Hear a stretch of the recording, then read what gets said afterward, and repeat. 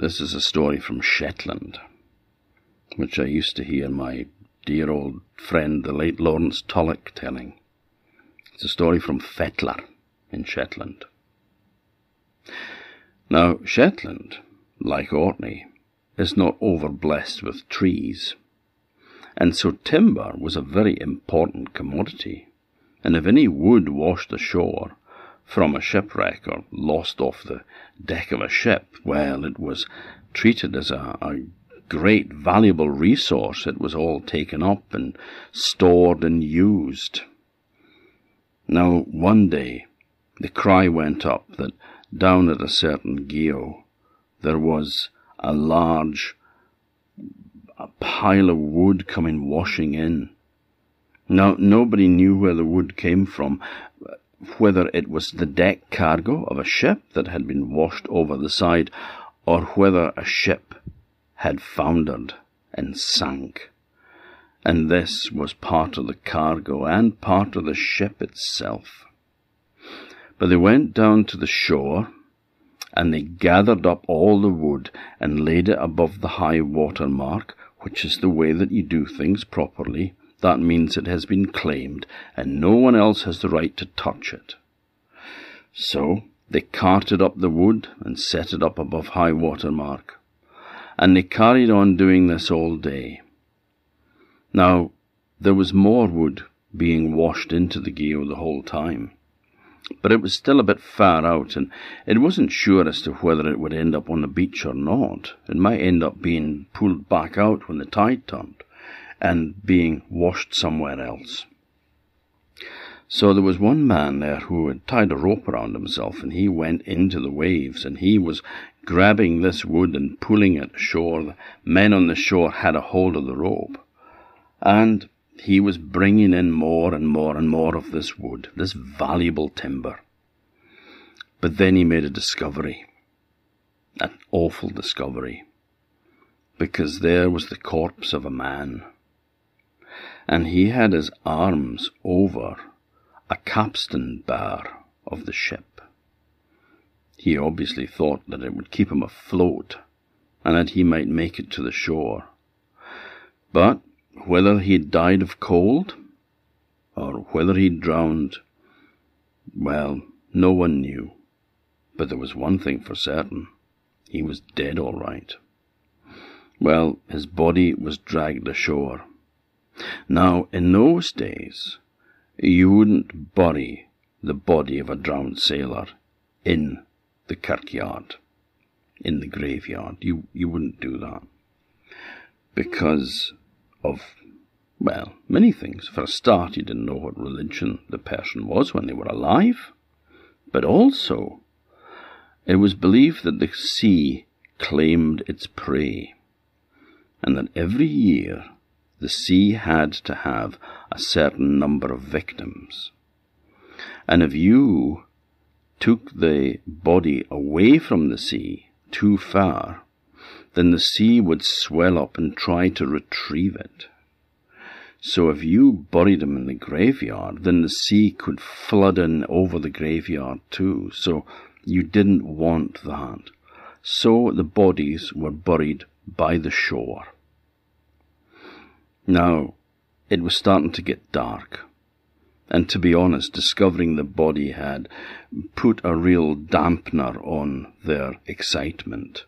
They were happy when the wood was coming in, but now that they could see that it was the sort of a tragedy, this wood came to them through a terrible accident, through a loss of a ship, then they didn't feel like carrying on working any more that day. Also, they were very tired. But they did think, well, there's probably going to be more wood here tomorrow. We'll start again tomorrow. But the first thing that they had to do was bury this sailor. So they dug a large hole, and instead of making a coffin, they lined the bottom of the hole with wooden planks, and they put wooden planks up the sides and up the ends of the grave as well, and they placed the man in the grave, in this wood-lined pit.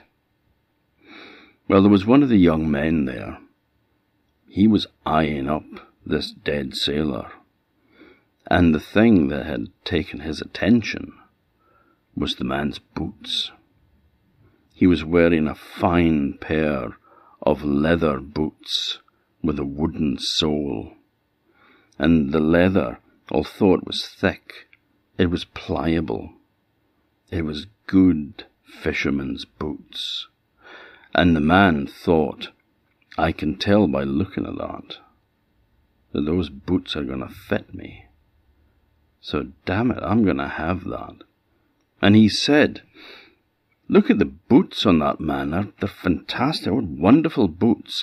I'm going to have them for myself. Those boots are just the right size for me. Well, the men there, their faces fell, and the look of horror on them. They said, my God, man, what are you thinking? You can't do that. Stealing from the dead? That's the lowest you can do. And it's dangerous as well. You should never steal from the dead. No, the boots stay on his feet. So they covered the top of the grave with more wooden planks, and then they filled it in, and they went off home. Now that night, the young man was lying in his bed, and he was thinking about those boots. What a waste. What a waste to lie there in a grave, worn by a dead man who would only rot inside them. What an utter waste that was. No, he wanted those boots. And by God, he was going to have those boots. So he got a spade. Now, that night, it was almost a full moon, so it was quite bright. And he went down to the shore, and he dug up the grave. He dug until he heard the spade hit one of the wooden planks. And he uncovered the top of the grave, and he opened it. And there in the moonlight lay the dead sailor. He jumped into the grave, and he pulled off those boots. And then he replaced the wooden planks over the top of him, and he filled in the grave again, so no one would know that it had been disturbed. And then he headed off home. Now the thing is, he couldn't start wearing those boots right away, because people would recognize them. So he decided that it would be best if he hid them. And he would leave them for a year or so, and then he would start wearing them. And by that time, people would have forgotten all about the boots. So he would be able to start wearing them and get the use from them. So he took them to the barn, and he hid them under a pile of straw. And then he went back to his bed. Well, a few days passed, and he was in the barn one evening, thrashing some sheaves of barley. He's knocking the grain off it with a flail. And he was doing this by the light of the old Koli lamp. Now, a Koli lamp was an iron lamp that burnt fish oil, and this was the source of light. They're also called cruisy lamps, but in Shetland, Koli. So the old Koli lamp was burning away when suddenly it spluttered out and darkness fell. Well, the man was surprised at that, but, these things happen. Must be in a draught, he thought. So he lit it again. And the same thing happened. The light went out. He relit it. And again the light went out. Now, it wasn't in a draught. He knew that because there was no wind that night. It was flat calm. And the moon was shining. So he thought it must be the wick. So he went up to his house and he got a strip of linen. And he brought it down and he rolled it up into the right shape and he soaked it in the oil and he lit it. And it burnt with a fine clear light. Nothing wrong with this. So he went back to the flailing, to the thrashing. But the lamp went out again. Now he knew it wasn't the wick this time. He thought that maybe somebody was playing tricks on him. So he lit the wick once more. But instead of going back to his work, he watched it to see what would happen. And he saw a white hand coming around the opening of the door.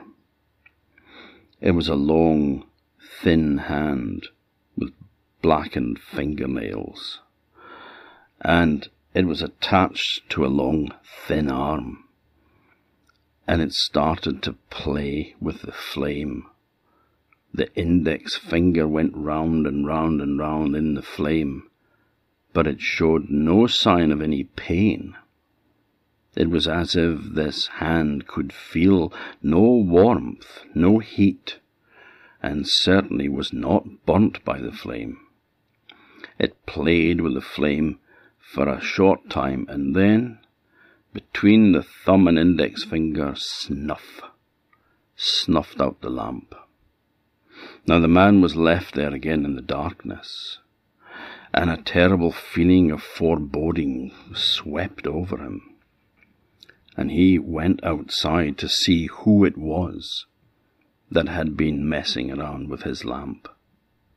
And there, to his horror, he saw a long, thin figure leaning against the side of the barn. The face he recognized. If he didn't recognize the face, he would have recognized him by the absence of his boots.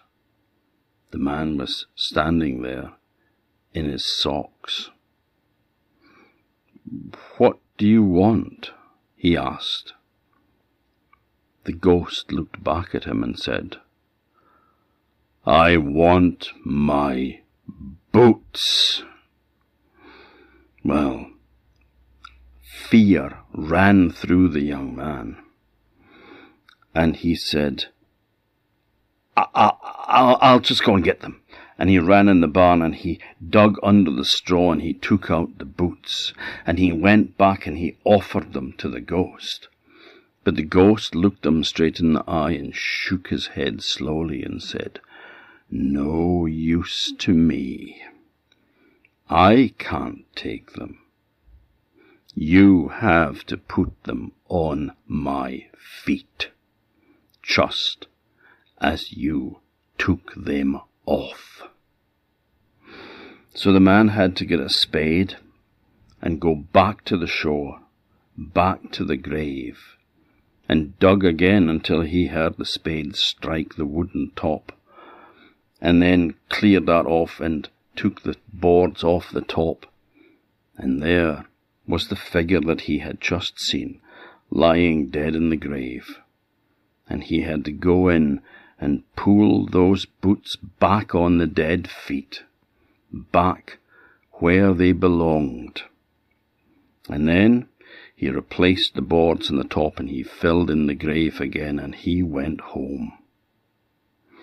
Now after that, the thought of stealing from the dead never entered his head.